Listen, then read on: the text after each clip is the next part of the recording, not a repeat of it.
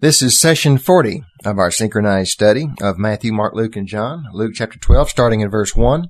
The context here, if you go back to Luke chapter 11, there's a tension that is, the tension's been there for quite a while, but it's really brewing now because Jesus just came right on out and accused the Pharisees of being hypocrites, gave them a pretty good tongue lashing in our last session. So now they are plotting and scheming, lying in wait, just listening to every word that comes out of Jesus' mouth, not to learn anything, but to see if they cannot entrap him, take his words, use them against them. The last couple of verses in chapter 11, it says, "As he left, the scribes and Pharisees followed him closely, and they began to be enraged. They set themselves violently against him to draw him out and provoke him to speak of many things, secretly watching and plotting, lying in wait for him to seize upon something that he might say, that they might be able to accuse him." So there's your context. Luke chapter 12, starting in verse 1, says, "In the meanwhile, when so many thousands of the people had gathered, they were trampling on top of each other. Jesus commenced by saying primarily to his disciples, he said, 'Be on your guard against the leaven of the Pharisees, which is hypocrisy.'" Okay, let me just jump in there real quick, folks. Jesus is about to say several things in this chapter that we've heard before. He said them to the 12. He has not said them to the 70. If you remember, a couple of sessions back, he appointed 70 others, so they're hanging around with him now. A lot of this information that Jesus is about to say is reviewed to us, but it's new to the 70. And as we read this chapter 12, you can feel a tension in the air. When you read this chapter, Jesus knows that it's months away from his crucifixion. He also knows of the hearts of the people that he's speaking with. He knows all of this in advance, and you get this impression. Jesus actually says this at one point. He's ready to get the cross over with. He knows it's coming. He knows it's there. That's why he came. A lot of people don't realize that there's all this stuff about miracles and healing and everything. He came primarily to go straight to the cross. And the closer he gets to it, the more anxious he is to get it over with. And we're going to sense that in this chapter. But anyway, the Pharisees, they're harassing Jesus, trying to trip him up on his words, hoping that he'll say something that'll get him arrested. And Jesus tells the 70, the disciples that are with him, he says to them in verse 1, he says, "Beware the leaven of the Pharisees, which is hypocrisy. Nothing is covered up that shall not be revealed. There's nothing hid that shall not be known." The whole point of religious hypocrisy is to cover up the truth, which is that you're not all that religious. You're actually a fraud. And you think you've covered all of that up with your religious piety and your religious positions and your religious demands. But Jesus says there is absolutely nothing that's covered up that will not be revealed. There's nothing hidden that will not be known. Here the Pharisees are trying to trip Jesus up on things that he might say, and Jesus tells his disciples, "Beware the leaven of the Pharisees." They're standing right there. Now he's talking to his disciples, but the Pharisees are hearing this. Back then, leaven was a symbolic type for sin, and the reason why is because it would corrupt the bread by puffing up the meal. It was a symbol of pride and arrogance. But then Jesus turns around and says pretty much the same thing again, but focuses toward his disciples and the secrets they've been telling. Secrets that are not leaven, but truth. The truth of who Jesus really is and why he came. Because of the atmosphere, it's a secret. You kind of keep it to yourself. You're worried about the persecution from the religious leaders, but Jesus tells them, "Whatever you have spoken in the darkness shall be heard and listened to in the light. And what you have whispered in people's ears and behind closed doors will be proclaimed upon the housetops." Jesus is giving them a prophecy of what's about to come. Because right now, a few months before Jesus' crucifixion, the truth of who he is being spread, but it's done in secret. It's done with whispers in people's ears. It's done behind closed doors in the dark. But Jesus knows that's going to change after his death and resurrection. And the next thing he says is almost comical, folks, but it's something that we all should remember. Jesus says, "I tell you, my friends," so he starts off addressing them as his friends, But he says, I tell you, my friends, don't dread or be afraid of those who kill the body, and after that have nothing more that they can do. But I'll warn you of whom you should fear. Fear him who, after killing, has the power to hurl you into hell. Yes, I say to you, fear him. Now, folks, this is not so much a threat to his disciples. He's making a threat to the Pharisees who are hell-bound, while comforting his disciples at the same time. He's letting them know, don't fear these guys. Worst they can do is kill you. They're the ones who ought to be afraid, because after their body dies, unlike yours, God has the power to hurl them into hell. So you should put all of that into perspective and not be afraid of these guys. We shouldn't be afraid of other people who disagree with our Christian opinions and views. We shouldn't be afraid of whatever the status quo is. If we know the truth is from God, then that's the truth. I don't care what they say on The View or the magazines or whatever they say at school. If God said it, it's the truth. God plus one equals the majority every time. I don't care who it is, what it is. Sometimes you can have a whole church against you. It doesn't matter. If you know what God said and that's what God said, then that's what the truth is. And that's pretty much what's going on with these disciples here. Jesus knows that he's got disciples following him, and he's got Pharisees who are waiting for somebody to say something that will give them cause to arrest somebody, have them put to death.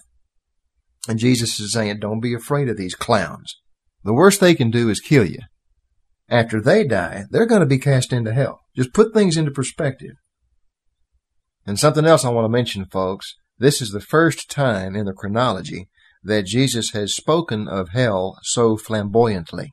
And the reason why is because he knows the hearts of the Pharisees who are pursuing him. These are people that know Jesus is the Messiah, and they've chosen to reject him. They can't see what the entire Old Testament prophesied to happen. I take that back. I say they can't see. They won't see would be a better way of saying it. There are a lot of people, folks, who can't see things because they won't see it. That's where you get the phrase, eyes wide shut. They won't see it. Doing that is what the Bible calls the unforgivable sin. It's blasphemy against the Holy Spirit, because it's the Holy Spirit that is the Spirit of truth. All truth is given to all people through the Holy Spirit, which is why if you read Romans chapter 1 and then look at the world, it's amazing. The more a society rejects God, the more stupid that society becomes. People start asking questions. Where did all the common sense go? Well, common sense is a gift from God. You reject God, you don't get common sense. And if you'll notice, most people without common sense are usually the people who think they're the most brilliant people on the planet. And that's right in line with the Scripture, folks. Romans chapter 1. Claiming to be wise, they make simpletons of themselves. They rejected the truth for a lie, and while claiming to be wise, they become fools. So Jesus is saying, don't be afraid of these inept, foolish clowns who can do nothing but destroy your body. And besides, they can't even do that unless God the Father allows it to happen, which is why Jesus said the next thing here in verse 6. Jesus says, are not 5 sparrows sold for 2 pennies? And yet not one of them is forgotten or uncared for in the presence of God. Even the very hairs of your head are all numbered. So don't be struck with fear or seized with alarm. You are of greater worth than many flocks of sparrows. So much in those 2 verses, folks. Number 1, the very idea that, oh, well, an animal's just an animal. God would never say that. God watches over every sparrow. He knows every sparrow intimately. But then the next verse, he says, even the hairs of your head are numbered. We are of such obsession to God that he has even numbered all the hairs of our head. Sometimes we wonder, does God really care about us? Well, I don't know. How many other people do you know who love you so much that they know how many hairs you have? So that's the second reason why Christians should not be afraid, especially when it comes to proclaiming our love for Jesus Christ. The first reason was that nobody can do anything except to destroy our body. Man can only destroy the body. And that's nothing. We're immortal, folks. So that's reason 1 why we shouldn't be afraid. Reason 2, we are watched after and cared for. We're worth more to God than many flocks of sparrows, and Jesus said not a single sparrow falls to the ground without the Father's consent. All the hairs of our head are numbered. So we have God's absolute obsessive attention toward every detail of our life, even our body. And the third reason why we shouldn't be afraid to proclaim our love for Jesus Christ and our devotion to Him and what He's taught us. Verse 8, Jesus says, I say unto you, whoever shall confess me before men, him shall the Son of Man also confess before the angels of God. See, today, Jesus is a subject. He's a conversation piece. There's a day coming, folks, when He's not going to be a religious topic. He's not going to be a subject piece. He's going to be the King, and the whole universe is going to worship Him. Whoever declares openly, speaking out freely, and confesses that He is my worshiper and acknowledges me before men, the Son of Man will also declare, confess, and acknowledge Him before the angels of God. Now, with that in mind, look at the next verse. But, Jesus says, verse 9, he that denies me before men shall be denied before the angels of God. And whosoever shall speak a word against the Son of Man, it shall be forgiven him, but unto him that blasphemes against the Holy Spirit, it shall not be forgiven. Notice this verse and the verse previous to it, they tie together, folks. A person who denies and rejects and refuses to acknowledge Jesus before men is the one who blasphemes against the Holy Spirit. Jesus introduced all of this in Luke chapter 11, Matthew chapter 12, and we covered all of that in exhaustive detail in our session 17, if you want to go back and check that out. But Jesus is still speaking to His disciples, knowing that the Pharisees are listening. And Jesus is also aware of the fear of His followers because of persecution. He also knows that it's going to get a lot worse because as the gospel spreads after Jesus' resurrection, the persecution is going to get worse. So Jesus gives them a little comfort about that in advance.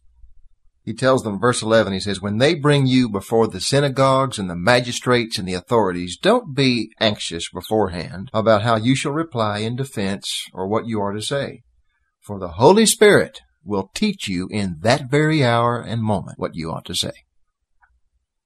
And that's very interesting, folks. What a contrast between those who blaspheme the Holy Spirit by denying Jesus versus those who will have the Holy Spirit Himself teaching people what to say at the moment they need to say it for accepting Jesus. It's absolutely incredible. Verse 13, someone from the crowd said to him, Master, order my brother to divide the inheritance and share it with me. But Jesus told him, Man, who has appointed me an umpire and divider over you? Guard yourselves and keep free from all covetousness, for a man's life doesn't consist in the abundance of the things in which he possesses. And then to elaborate further, Jesus is going to give a parable that expresses a point that Jesus has made before. Seek first the kingdom of God, His righteousness, all these things will be added unto you. You know how it goes. Lay treasures up in heaven where moth and rust doesn't corrupt and thieves do not break through and steal. For where your treasure is, that's where your heart's going to be. He makes the same point again, but in a way that is much more direct and a little, well, let me just read it to you. Verse 16, then He told them a parable, saying, The land of a rich man was fertile and yielded plentifully. And he considered, What shall I do? I have no place to gather together my harvest. And he said, I will pull down my storehouses and build larger ones. And there I will store all my grain, all my produce, and all my goods. And then I will say to my soul, Soul, you have many good things laid up, enough for many years. So take your ease, eat, drink, and enjoy yourself merrily. But God said to him, You fool, this very night your soul will be required of you. And all the things that you have prepared, whose will they be now? So it is with the one who continues to lay up and hoard possessions for himself and is not rich in his relationship to God. This is how he fares. And Jesus said to His disciples, Therefore I tell you, don't be anxious or troubled with cares about your life as to what you will have to eat, or about your body as to what you will have to wear. For life is more than food, and the body is more than clothes. Observe and consider the ravens, for they neither sow nor reap. They have neither storehouses nor barns, and yet God feeds them. How much more worth are you than the birds? And which of you, being overly anxious and troubled with cares, can add a single cubit to your stature, or a moment of time to your age and length of life? If then you are not able to do such a little thing as that, Why are you anxious and troubled with cares about the rest? Consider the lilies, how they grow. They neither toil nor spin. Yet I tell you that Solomon in all of his glory was not arrayed like one of these. But if God so clothes the grass in the field, which is alive today and tomorrow is thrown into the furnace, then how much more will he clothe you, O you people of little faith? Now, folks, just to clarify something here, Jesus is not calling us to laziness. He's not saying sit on your butt and everything's going to fall in your lap. That's not what he's saying. Everybody has a role. Everybody has things they have to do. But the point is, don't worry about it. Just cooperate with God in whatever it is he wants you to do, and he's going to make sure that you get what you need. Verse 29, don't seek after what you shall eat or what you shall drink, neither be doubtful in mind. For all these things the world greedily seeks after, the pagan world, and your Father knows that you have need of them. But rather seek first the kingdom of God, and all these things shall be given to you. Fear not, little flock, for it is your Father's good pleasure to give you the kingdom. So sell what you possess and give donations to the poor. Provide yourself with purses and handbags that do not grow old. Now, let me just interject, folks. He's not saying be a nomad. Don't sell everything and be a bum on the street corner. That's not what he's saying. This is in reference to the parable he gave about the man who had so much that he was trying to build bigger storehouses. What the guy in that parable should have done is just supplied for himself, and then everything that was left over, he should have been giving it to other people, instead of hoarding it for himself so he could have a 30-year retirement plan. So that's what Jesus is talking about. This is talking about your abundance. Sell what you possess, give to the poor, and provide yourselves with purses and handbags that do not grow old, a treasure in the heavens that fails not, where no thief can approach, neither moth corrupts. For where your treasure is, there will your heart be also. So saving up for your retirement's okay, so long as you realize retirement begins after the funeral, not before. Actually, we're not going to be retired there either. We're going to be working there, except it's going to be a whole lot of fun. The point is, it's futile to heap up riches on the earth. And folks, I could spend a lot of time talking about this. It's futile in more ways than one. It's not just futile because people will die and leave it all here. It's because everything here is an illusion. All the things that we chase after, they look like one thing until you get to them and you get them and you bring them into your home for a possession. It never satisfies. It doesn't give you what you want. It's just elusive, and it's like chasing shadows. You're never satisfied. You never, take for example, home entertainment. And this is something I've had experience with. It was such an obsession to get all the best movies, VHS videotape library. When I tried to record it on TV, there was always something wrong with the picture. It wasn't high quality, so I had to purchase the tapes to make it high quality. And just about the time I was ready to perfect this whole system, then DVDs get invented. I got to get DVDs because they're better than the tapes. The tape's going to grow old, so I got to get DVDs. Well, you know how the rest of this goes. Then Blu-ray comes along. Well, you can't have Blu-ray without a Blu-ray player. Well, you can't have a Blu-ray player without an HD TV so you can appreciate what that's all about. They're now talking about ultra high definition. It's chasing shadows. And that's just entertainment. Is there anything wrong with getting all of that stuff? No, but it's chasing shadows. It's empty. It's in vain. And there's so much more that could be done with our time and energy. You know, one of the most recent things that I was thinking about just here lately, getting all of these books that help me with these Bible studies that I put online. There's different translations of the Bible, different study Bibles, stuff by John Phillips and H.A. Ironside and J. Vernon McGee and William MacDonald and, Henry Morris and Chuck Missler. There's all this awesome stuff out there. And folks, I could just kick myself over and over and over again for not getting all of that stuff 20 years ago. But man, I had to get that movie collection, had to get that game collection. That's just an example of what Jesus is trying to talk about. Invest in the kingdom of heaven, because even though I can't keep these books physically, everything I've gained from these books, it's all a part of who I am, and that is forever.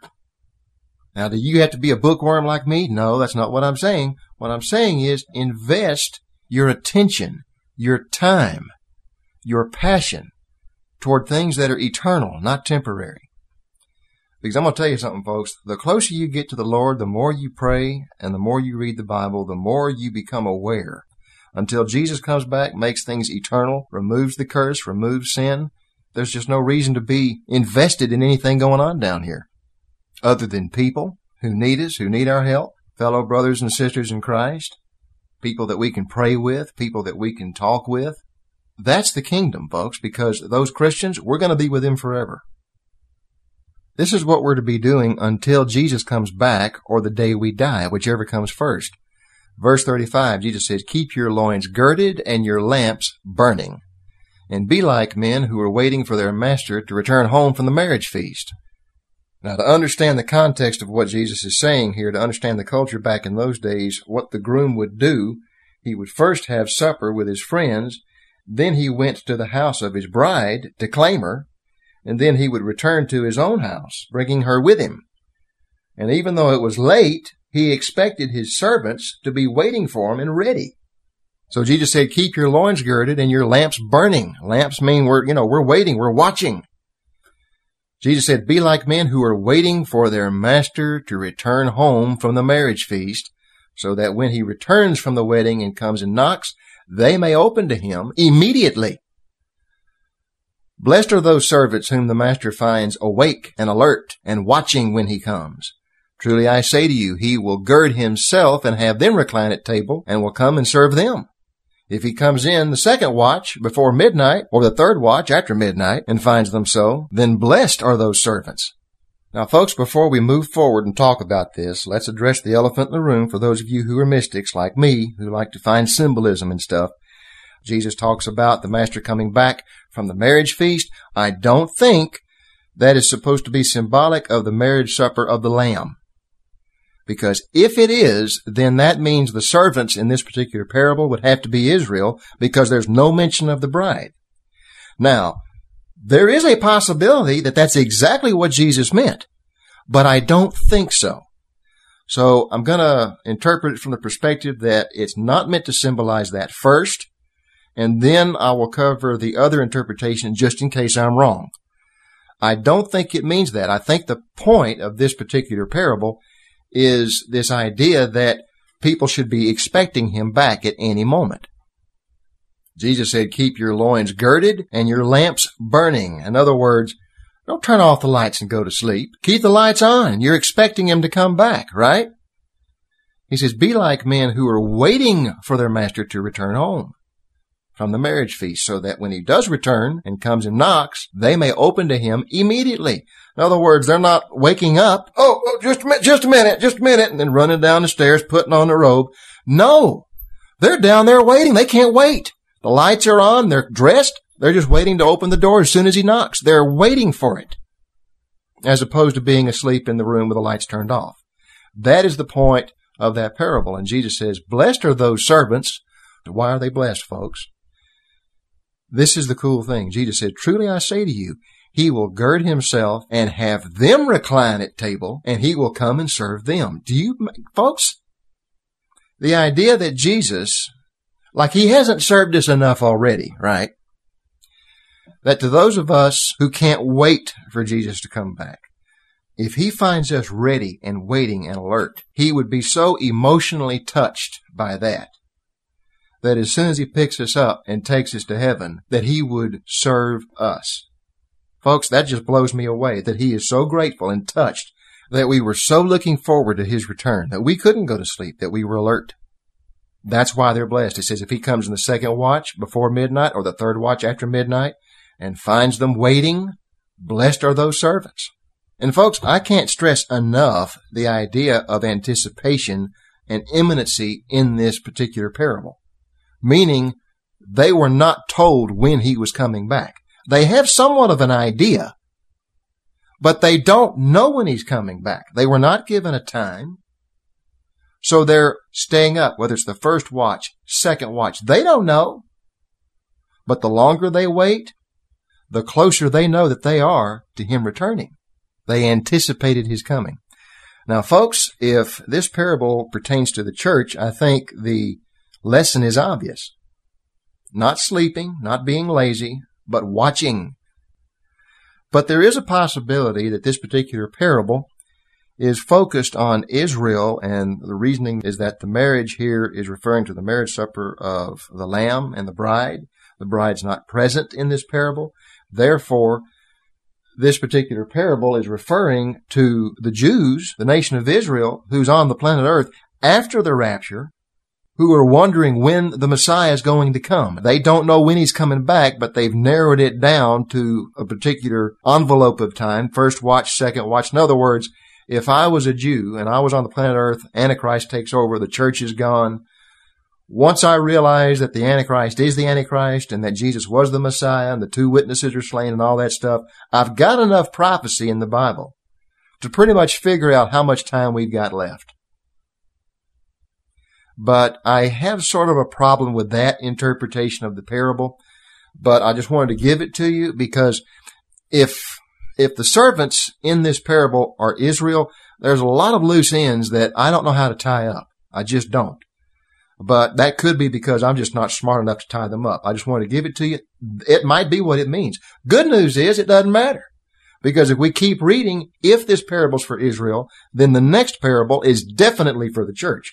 Look at it. Verse 39, Jesus says, "But be assured of this. If the householder had known at what time the burglar was coming, he would have been awake and alert and watching and would not have permitted his house to be dug through and broken into.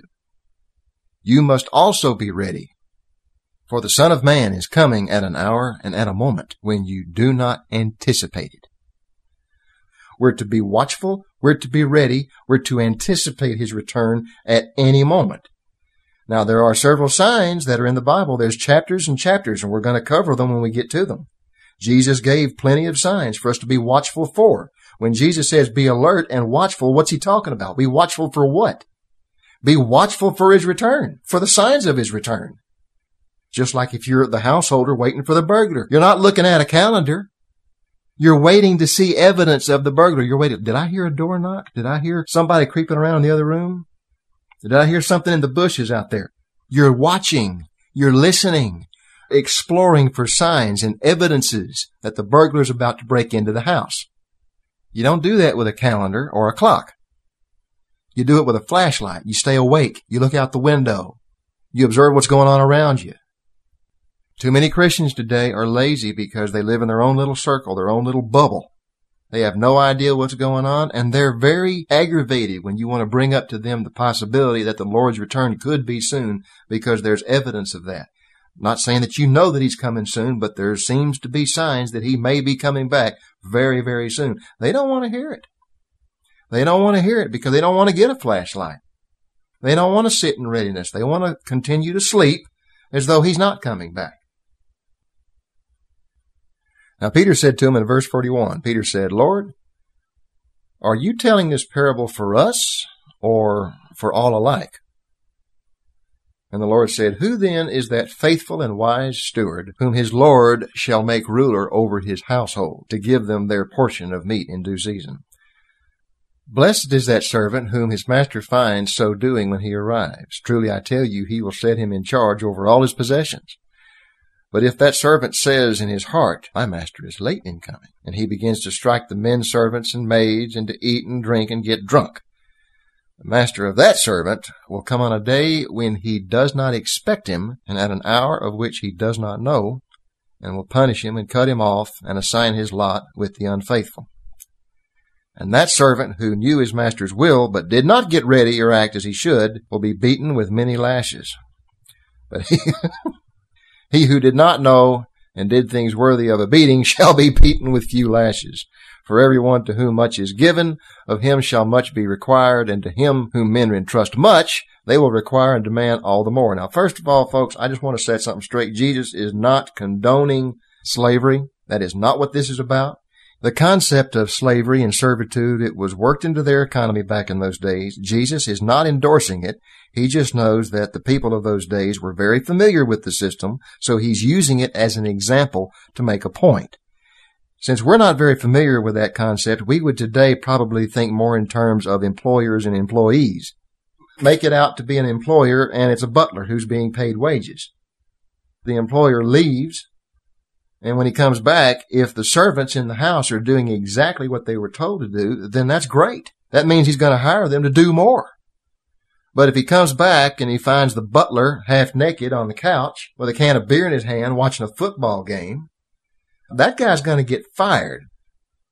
Now, all the people who love to engage in the eternal security debate want to take this parable and say, now see, look at this. This guy wasn't doing right. He lost his salvation. And then the Calvinists come along and say, no. He was never saved to begin with. He was never saved to begin with. Folks, I don't want to get into that. I'm so sick and tired of getting into those debates. The Bible is very clear that a person cannot lose their salvation on the one hand, but on the other hand, we are called to obedience. And we will be disciplined by our loving Father, disciplined in love for correction. Not for pain, not for wrath, but for correction. Now, I have heard one interpretation that suggests that the faithful steward in that particular parable was a faithful, legitimate Christian, while the unfaithful servant was a type of Christian leaders who are frauds, Pharisees. But that's not the point of this parable. The whole point of this, the one thing that everybody misses because they want to get into their whole debate about eternal security. The point is, folks, is that we don't know when Jesus is coming. And we're to be watchful and ready as though he could come back in the next 10 seconds. That's the point of the parable, to cause us to realize that readiness, alertness is what he wants from us. Not to take this parable and dissect it and try to figure out who's saved and who isn't. That's not the point of the parable. Let's finish up this chapter. Verse 49, Jesus says, I have come to cast fire upon the earth, and how I wish that it were already kindled. Folks, I don't think Jesus is talking about the Great Tribulation, although in the tribulation period there is a point where fire is cast upon the earth. But that's not what he's talking about. If you read the context, listen to what he says next. He says, I have a baptism with which to be baptized, and how greatly and sorely I am urged on until it is accomplished. So let's go back. He's talking about his crucifixion, because the word baptized means to be submerged. He's talking about his death, 3 days in the earth. Verse 49, I have come to cast fire upon the earth, and how I wish that it were already kindled. I have a baptism with which to be baptized, and how greatly and sorely I am urged on until it is accomplished. Do you suppose that I have come to give peace upon the earth? No, I say to you, but rather division. For from now on in one house there will be 5 divided among themselves, 3 against 2 and 2 against 3. They will be divided, father against son and son against father, mother against daughter and daughter against mother, mother-in-law against her daughter-in-law, and daughter-in-law against her mother-in-law. What Jesus is prophesying is the next 2,000 years of families being divided because of those who are saved and those who reject Christ. I've seen families divided over stuff like that. And what's really sad about it is, folks, it's not the Christians who do the dividing. It's really sad. You would think it would be, but it's not.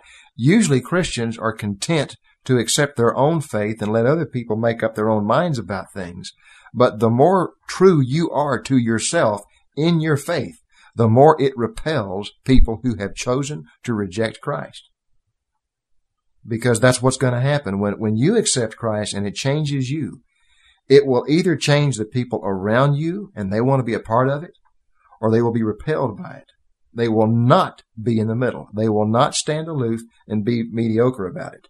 They will either want to be a part of it, or they're going to want to be away from it. And that's what Jesus is saying here because of what he did. He came, he's going to the cross, he's going to provide an option for forgiveness. In other words, everybody's got a sin debt to take care of. Jesus' attitude, look, you can either let me pay for it, or you can pay for it. If I pay for it, then it's done.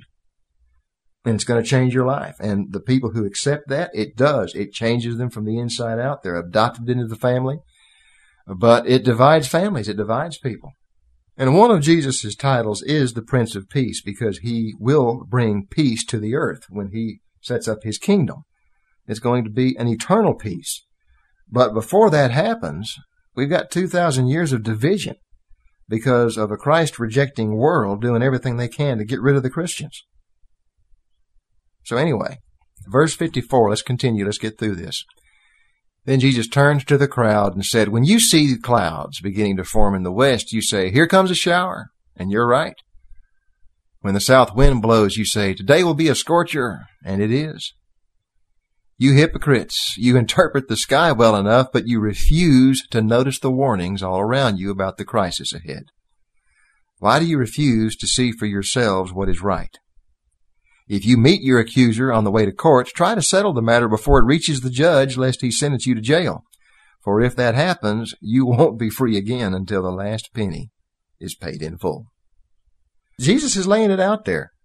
Everybody's got a judgment day coming, whether they want it to come or not. And Jesus is saying, look, we can settle this before you can go to court. You don't have to approach God the Father in court and be sentenced. You don't have to do that. We can take care of this before the judgment day comes. We can take care of it right now. Because I'm headed to the cross, and I'm going to pay for all the sins of humanity, all the sins of the world, so that all your sin debt can be paid in full right here, right now, and be done with. Or you can pay for it yourself when the day comes. But it actually makes more sense to take care of it before it goes to court. That's what Jesus is saying. We're going to stop it there, folks. And I guess we'll continue. We'll start in Luke chapter 13 next time. Until then, we're out of here. Take care.